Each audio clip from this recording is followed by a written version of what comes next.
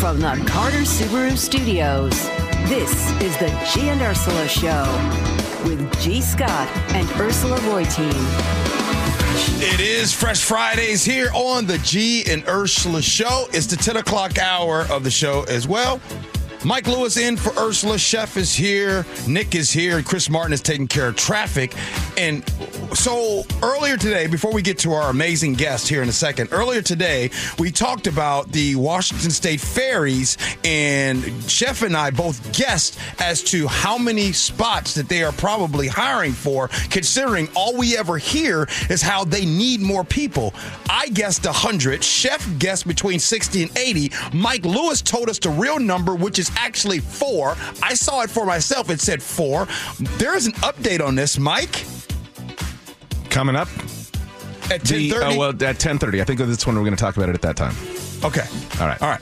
We'll do that at 10:30. But right now, the person who we love coming on every single Friday at 10 o'clock, he is host of the Michael Medved Show, and he joins us now. Good morning, Michael. Hey, good morning. Nice to be talking to you, G. Happy New Year. Happy New Year to you. Okay, so I'm going to tell you what I am in the minority on with a lot of discussions. Check this out. I believe that the GOP does not want Donald Trump to be their nominee in 2024. I believe that the GOP knows that if he is the candidate, I don't care if President Biden is weekend at Bernie's, there is no way he would lose to Donald Trump. Most people I talk to disagree with me. Most people say no, they want Donald Trump to be the leader. Your thoughts? I think it depends on who you talk to. I mean, there are a lot of different people who identify with the GOP. A lot of people, by the way, who are uniting behind Dave Reichert to be the governor of Washington.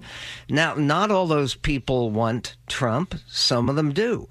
And the fact is, I think we're going to see that the primaries coming up, with the Iowa caucuses, which are less than 2 weeks, and then the New Hampshire primary right after that, they aren't going to be a one-way ticket, just a Trump, Trump, Trump all the way. It's going to be divided. It's going to be a contested primary. But, Michael, I believe, since you want to bring up Dave Reichert here at home in the state of Washington, if you have Trump as the nominee for the GOP, I think that even hurts his chances here to run for governor. Enormously, no question about it. Okay, we're starting off the new year agreeing. You okay, Michael?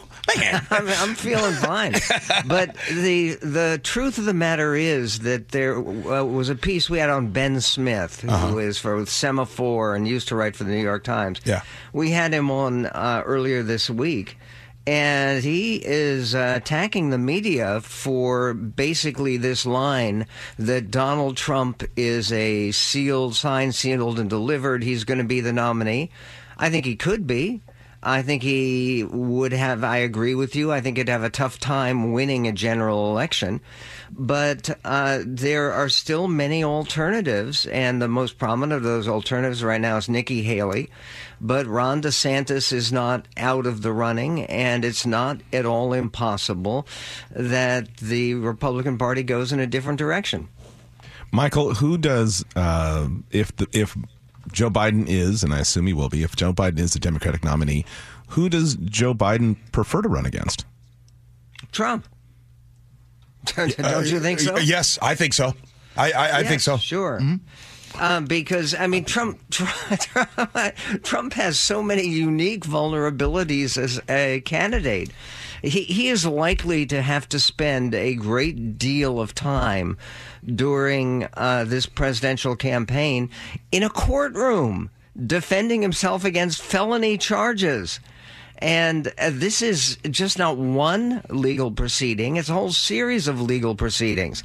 Plus the entire question now, which is going to have to go to the Supreme Court about whether he's going to be allowed on the ballot at all, even in primary elections. Yeah. So, again, do I think that he will probably prevail in that ballot eligibility case? Yes, I think probably Trump will prevail.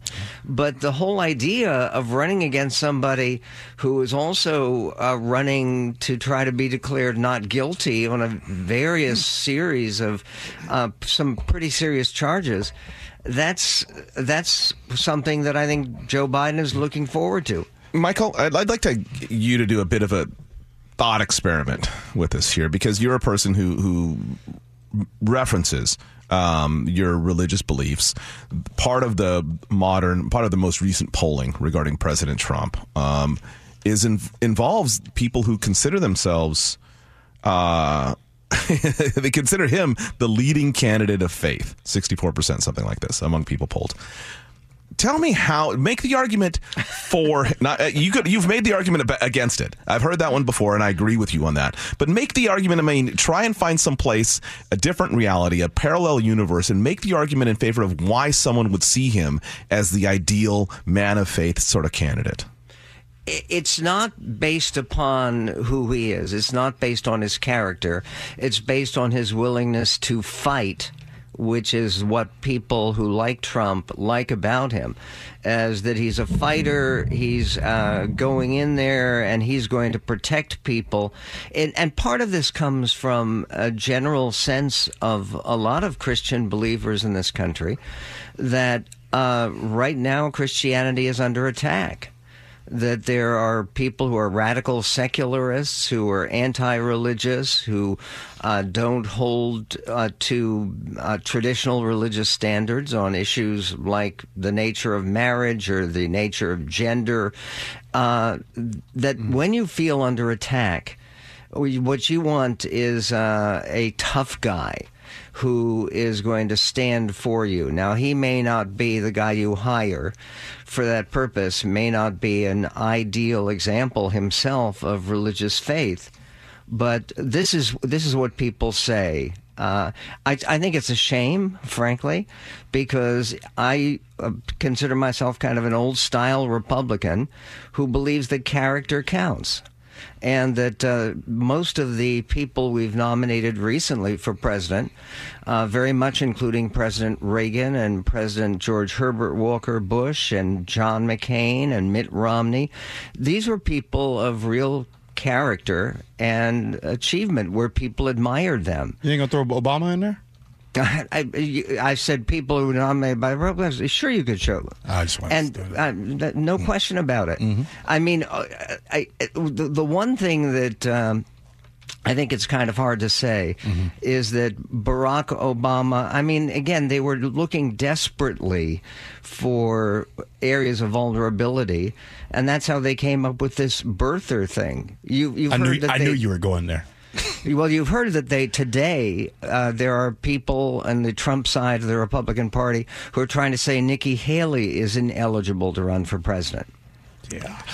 Okay. Well, which is nonsense, by the way. Yeah. Speaking of Nikki Haley, she has appeared in a CNN town hall and was asked to defend an answer that she gave recently on the cause of the Civil War, which she answered without answering slavery. Now, as we recall, a week ago or so, Chris Christie kind of attacked her for it. He said that Nikki didn't have the guts to mention slavery because she knows some of her voters don't want her to talk about it. Here's her response in the CNN town hall. No one's ever said that I am unwilling to offend. I offend plenty of people because I call people out when they do something wrong. What I will tell you is Chris Christie is from New Jersey. I should have said slavery right off the bat. But if you grow up in South Carolina, literally in second and third grade, you learn about slavery.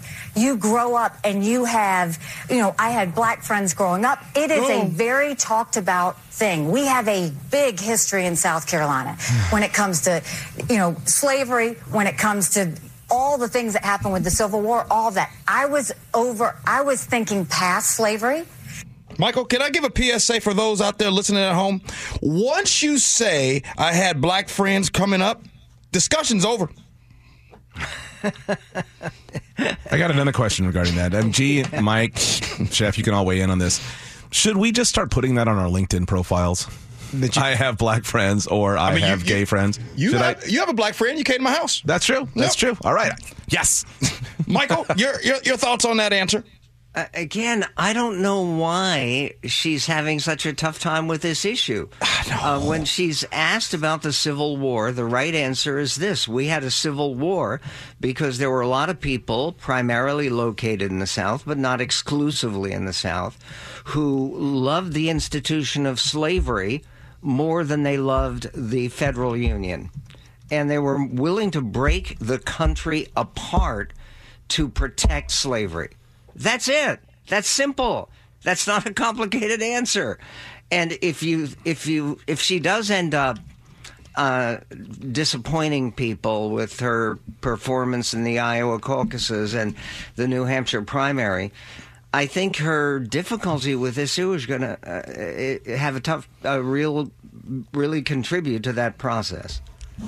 This is one of those that shouldn't. I mean, this was the easy. The fact that we're still talking about this answer lets me know, like, Nikki Haley, are you sure you're ready for this spot as president? Because this was this was a easy. This was a layup in the basketball world. Hey, little Johnny, just go up there and make a layup with your good hand and do it there, Mike Lewis. I like the actual extra detail with your good hand. Anyone who's seen someone make the offhand layup understands what G's talking about. Michael, I've got a question for you. Then so what was Reagan's nickname was what, the great communicator, right? Yeah, among others. Can you the Gipper as well, right? Can you promise us that should Nikki Haley move further along, can you somehow assign her the nickname the Great Equivocator? No, I think it's already been taken by many other people. That's fair point. But the point is, this is not an issue where there's any need to equivocate. Right. And again, it is so absurd that, and her answer when she said that the Civil War was about individual rights and individual liberties. What, about the right to hold other human beings as property? I mean, if there is one thing we have learned as a nation over the last 100 years in particular, it's that slavery was a monstrous evil, and that we should be proud of those people who worked against that evil and ashamed of those people who defended it. And which is why... by the way, they're removing, and in the process of removing, the names of Confederate generals and federal military bases, Yep. and we're removing some of the statues honoring so-called Confederate heroes. The term Confederate hero should be banished from the language. Agree. You can't be a hero if you were willing to risk your life and sometimes give your life for the sake of destroying the United States of America. Speaking of trying to destroy the United States of America, I don't know if you're listening and you still believe that January 6th was just a tourist attraction, but there's some new polling, Brother Mike, that's showing that loyalty to Donald Trump and January 6 rioters among GOP voters has risen in the last 3 years. A full third of Americans now believe Joe Biden is not the legitimate president, and 25% believe the FBI instigated the January 6th insurrection. I read the same thing, and I'm planning to talk about it on the air today. And you know what, Mike? You've been one thing I love about you. When you give me that laugh, I already know that's your way of just, what can I say? I love your uncomfortable laugh. No, but this is very uncomfortable. There's a conservative commentator who we're going to have on the air today, who's named Amanda Marcotte, who calls the belief of the FBI involvement asinine, which is, of course, entirely true. Here's the basic thing I have to anybody who has doubts out there about what actually happened on January 6th, is that we have now had 700 Americans who have pleaded guilty. Okay, why would you plead guilty if this was an inside job. Why would you not say, hey, wait, I'm not guilty. Look, it's the FBI who did it. No one has said that. Not a single individual. Not Ray Epps, who is being prosecuted right now. No one. And again, this is so well documented. They have, 40,000 hours worth of videotape. And you can see it. And you have the 700 guilty pleas. Why would you plead guilty if you had some knowledge or understanding that this was an FBI conspiracy? But isn't this sort of a larger problem? I mean, yes. The whole idea that people see conspiracy now, and I think that's because it's become such a trope in popular culture and in movies, that there's always some sort of secret, ultra secret, super soldier government agency that does these sort of things that, change world policy and practice. I mean, I feel like in some ways, in the way that CSI has had an effect, literally has had an effect in the way juries see court cases, that I think pop culture and this whole idea of the hidden government that is like pulling the marionette strings. I mean, do you think that, and I'm not being facetious here, do you think there's a larger issue regarding that people don't want to see what's right in front of them? I do think that. And I think that the large part of the motivation for pursuing these conspiracies is the desire to get clicks, to get attention in social media, because the whole idea is the same poll, by the way, showed that about 15% of all Americans still believe the conspiracy of QAnon, that there are a group of satanic pedophiles who are ruling the world and drinking the blood of disappeared and human trafficked children. Yeah. And there's just nothing you can say to people when they have gone over to the dark side and they believe that crap. I can't specifically say who, but I know a lawyer who has had clients that were, for the January 6th deal. In some of those conversations that happen around that, it's just like, I guess my point is Michael, you said it, 700 people have pled guilty, and we still have grown adults. And by the way, 200 others have been convicted in trials. I mean, we still have grown adults, like adults, like these are adults, like, they're over 18, they're over 21, and they really still continue to say things like, yeah, Biden's not the president. It was stolen. I want to conclude with this. My slogan for the election of 2024, make America sane again. I don't disagree with you, Michael. Well, but hold on, wait, Mike, I got to call you out on that, though. So the whole again thing, if they just dropped that, like make America great, or because it was never great, nor sane. So nor sane. If we could really just work on dropping the again, I think we're there. Yep. Hey, Michael, we always appreciate you coming on with us, brother. Happy New Year to you and your family, man. Thank you so much. I appreciate it. And Happy New Year to you. Thank you, Michael. All right. Coming up next, remember we were talking about the amount of job listings that are there for the Washington State Ferry? Well, my man Mike Lewis showed me there was 4. 3 of them in King County. 1 of them were in Yakima. Well, we have an update on that, so we will share that next. It's the G and Ursula Show with Mike Lewis.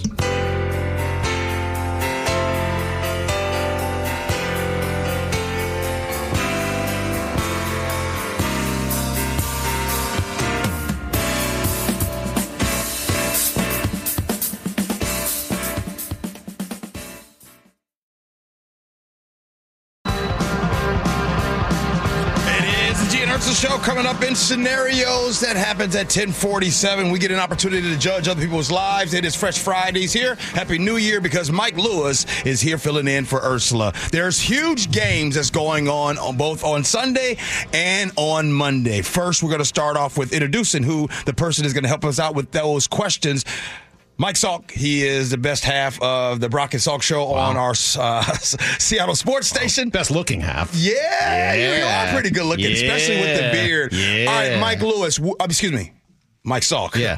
Which game do you want to talk about first? You want to talk about the UW game or you want to talk about the Seahawks game? It's your show, man. Let's go Seahawks first. All right, they play first. How do you feel about the Seahawks traveling to Arizona? They need that game. They need to win that game for a playoff, and they need some help. How do you feel? I don't feel great. I mean, I don't feel What like do you mean you don't feel great? I don't feel like they're going to lose or anything, but I think it's going to be a game, and that's sort of the problem, right? Arizona's 4-12. Yeah. They're not supposed to be very good.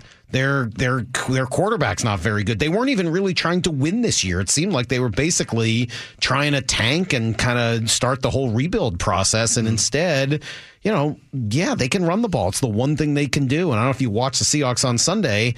They gave up 202 yards on the ground, including 130-something after contact. So, I do have some concerns. That doesn't mean they're going to lose the game, but I think it's going to take a pretty significant effort for them to win it. So I actually haven't been following the math closely enough. If the Seahawks win, they're in. No, that's what I thought. So what else needs to happen? Then they need Chicago to beat Green Bay. Yes. But it's simple. It's that's it. There's not like a complicated, convoluted thing. You win and Chicago wins, you're in. And if Seahawks lose, no way in. They're out. No, they're out. Once again, depending on an NFC North team to come through. Lions to beat came Green through. Bay. That's depressing. To beat Green Bay, right? So there's that. Okay, so this game, implications, they need to win this game. Is there anything, before we get off this topic, that you see that the Seahawks are doing well that could give us confidence that they can win? Jeez. I'm just trying to think. You know what? No, Gino, hey. No, this is painful. Gino played a really good game on Sunday. Yeah. Gino might have played his best game of the year on Sunday. Seriously, I thought Gino played a really good game. I've been hard on him at times this year. I really love what he's done in those 2-minute drill situations where he's been phenomenal. I thought that was his most complete game of the year from the beginning to the end. It was against a pretty good defense. He got the ball out quickly. He made really good decisions. He was very accurate with the football. I thought Gino had one of his, if not his best game of the year. Unfortunately, it was marred by one sack fumble, which wasn't entirely his fault at the end of the game, and a defense that was non-competitive for most of the 60 minutes. So, that's sort of the one positive right now. But, the NFL's week to week. Yeah. Your problem this week can be your strength the next, and if they are able to turn some of those things around, get yourself into the playoffs and see what happens. Do the Seahawks, based on this game and getting into the playoffs, does that change their calibration for who's quarterback next year? I don't know whether that game will, although it would change certainly your draft position, which I guess could change what's available to you to draft in order to bring in the next quarterback. I don't know if that would change for next year. I think Gino's probably back next year either way. I don't know if I'd say that's 100% true, but I would say he's probably back next year. But that doesn't mean you wouldn't draft somebody to eventually replace him if that person is available. Look, if the Seahawks right now, if the draft was today, the Seahawks I think would pick 15th. If they lose, depending on some other things, that draft pick could be 10 or 11, somewhere in that range. If Michael Penix is there, if J.J. McCarthy is there, I'm not as wild about McCarthy, but if Penix is there, I got to tell you, G knows this. Every year, Seattle sports fans just want the Seahawks to take whatever random Husky happens to be available. And I'm generally like, no, I always thought Jake Locker's not going to make a good pro quarterback. And all I heard is Jake Locker. I'm like, please no. I'll tell you what. Michael Penix is the real deal. He is going to be a better NFL quarterback than he was a college quarterback. His game translates so well to the NFL. I agree. I would love to have him here in Seattle. But is he, let's just go ahead and then switch over to the University of Washington to follow up then. He's not hanging around till 11, is he? Well, it depends who you ask. The thing about Michael Penix is that he's had 2 ACL injuries and he's 25 years old, which is a lot older. I think he's older than Lamar Jackson, or at the very least, he's about the same age. So think about how long ago Lamar came into the league and won the MVP.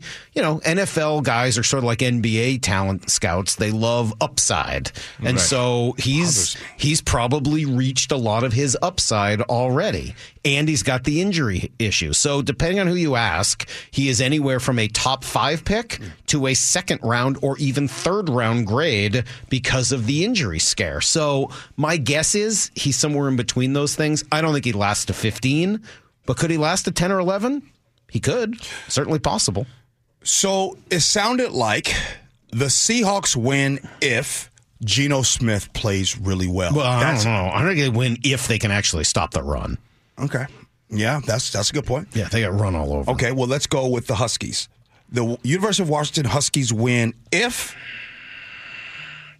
You know, it's funny. This game has been so much of the prep for this game and analysis is about the great Husky offense and the great Michigan defense. Right? The Husky offense spreading it out with their three guys and everybody else they throw at you. Penix throwing for 300 yards, it feels like every single week. Rome Odunze's a stud. Jalen and Jalen are both fantastic. I mean, like, they have a heck of an offense. And the Michigan defense, number one, they get after the passer. They hit hard. You know what they do? Their corners hit. Man, were they out smacking everybody, all those receivers from Alabama last week. So that's the marquee matchup.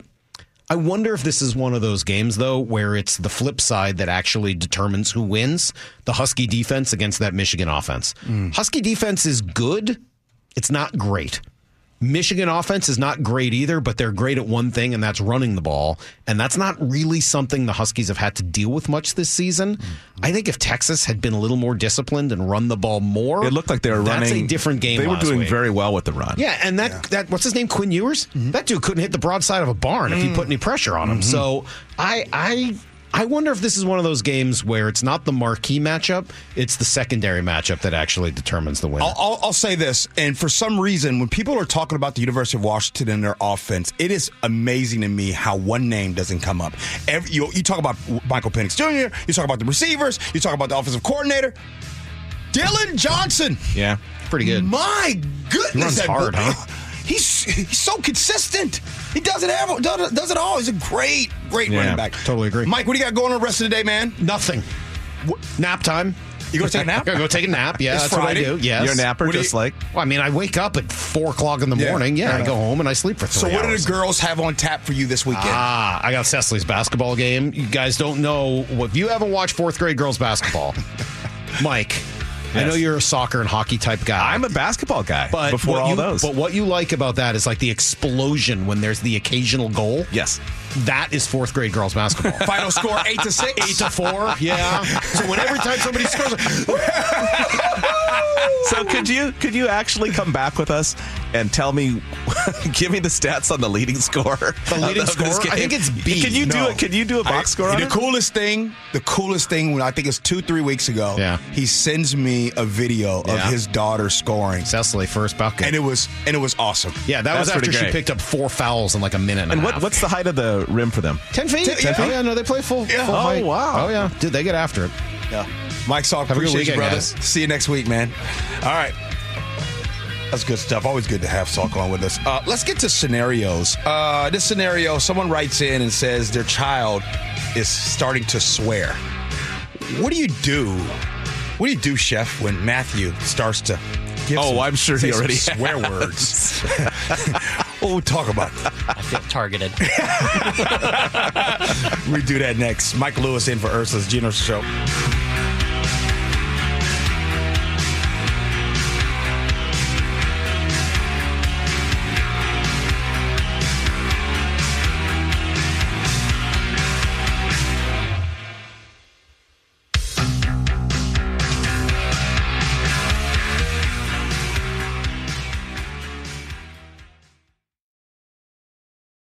Scenarios is brought to you by 1-800-DUI-AWAY. Happy Fresh Fridays. So we were talking about the Washington State Ferries and the amount of jobs that they have listed, right? And Chef and I, we weren't ready for Mike Lewis to come with like real receipts on what's going on and the job postings. Well, they have 4. But all the time, Chef and I, when we do this show all the time, we're always talking about, hey, they need to hire people. And Mike Lewis is like, yeah, but they have 4 job postings. So Mike Lewis has a response, and at the top of the hour, we're going to get to the bottom of that, and I'm going to really ask questions because they don't reach out to me, but they reach out to Mike. But scenarios. Here we go, yo. So what's the scenario? So I curse a lot. I always have. Just want to be honest and very transparent. My dad taught me to swear, and I'm pretty good at it. Taught? Yeah. Sounds like Kid, you're not pronouncing that quite. You really need to have the accent sounds on like, the K. Sounds like their dad is named Chef. By the way, Chef has rubbed off on me. I swear more because of you. Shenanigans. Yeah. My husband says I need to clean it up, but I haven't been able to. Truth be told, I don't want to because I like it. It's my superpower. But there is a problem. My kids are starting to pick it up. The school called about my 7-year-old daughter calling her teacher the B word, and that wasn't good. Now my daughter got it wrong. I didn't say it like that. I said that her teacher was a B word and trash. Ooh, I can't even say some of this stuff. Come on. I'm better than that. The school asked where she learned that language, and my daughter told them that she learned it from me. She picks on my daughter because she is the only child in class that I believe doesn't make as much money as the others. Well, at least their families. Well, if the shoe fits, here's the thing. I shouldn't have been cussing, and I shouldn't have been saying it around my daughter, but I did, and I can't take it back. My husband says that I need to change my ways, but I am trying to stop. So, can't we just teach our kids the right situations and use the right language instead of taking this easy way out of the problem? I know, but I just need help with the situation. 888-973-5476 is the Muckleshoot Casino Resort text line. Mike, you're up to bat first. This letter, it's not that it's difficult to piece apart. It's just, or tear apart. It's where do you start first? Like the whole idea of creating some sort of counter narrative as to why the teacher doesn't like her. All right, let's just set that aside. There's no way I can deal with that. If you swear in front of your kids, 100% they will swear. 100%. They're going to pick up everything you say. Weirdly enough, my dad, who did swear, I heard my dad swear, and I'm not exaggerating here, twice in my entire life. My dad was not like a guy. My dad got into like regular bar fights. It's not, but he didn't swear in the household. Ever swear in the household, except when my sister crashed her Mustang, and then he did. But the point is that, so I didn't grow up swearing much. My friends rarely heard me swear. I swear a lot more now than I used to then. I don't understand why, like, if you're going to swear in front of your kids, they're going to pick it up 100%. So you've got to find a way to either not swear in front of them, because if you swear in front of them, it's sort of like the smoking thing. If your parents you grew up and your parents were smoking, and then they told you not to smoke, you're still going to smoke, right? So if they're still going to swear, so just stop swearing at home. It's not a superpower. It's no one's superpower unless we're all superheroes when we're in traffic, right? Yeah. So you want me to give this guy advice based on my own personal experience? By the way, it's a real awkward conversation when, like a first grade teacher is like, hey, I need to talk to you about something that happened in class. Where do you think he could have picked it up from? And then they'll look at you like, I know darn well where he picked it up from, and it was you, wasn't it? Yeah. I feel like I'm in here's how I explain it to my son. I explain that there are adult words and there are child words. Just like there are adult beverages and there are child beverages, right? And I don't honestly believe that there is anything wrong with swearing. The only thing wrong with swearing is that it is socially unacceptable in a lot of places. Because if you have a little kid, they make up their own swear words. People who do not swear all the time. They just say other words like "gosh darn it" with the same exact inflection. Even cartoons that is swearing. Have their own cartoon swearing. Right. It's a part of the human vernacular, but knowing when it is appropriate to use it is a skill that has to be taught. And I've just tried to explain to Matthew, like, hey, these are not words that we say in XYZ situations as an adult, and we don't say them ever as a child. The bigger thing, though, is we don't call people names. So I don't care if you're calling the teacher the B word or you're calling her stupid. Both are unacceptable, and I think both are equally bad. It's just one has more social freight that gets carried with it. Anybody that's sitting here saying and trying to justify to your kids, well, that's adult language. That is the most. Anyone like me? Yeah, don't try it. Why? Your kids, no, because your kids are going to do what you do. Probably the best lesson that I ever got from my father was, champ, remember, everything that your kids see you do, they are going to do. They're at least going to try it. And one of the specific example was, he says, remember you're growing up and you played on all those sports teams? How many times did you hear me talk bad about any of your coaches? I said, never. He says, you want to know why? Because if I talk bad about the coach, then you are going to think bad about the coach, and then you're not going to pick up anything from that coach because I've already talked bad about the coach. And that's the one thing that I took from him. Like, if you're a parent and you have a child on the team, if you talk bad about your coach, about the coach, your kid is going to not get his coach well because they don't think the coach is any good because you, the parent, said so. Nick?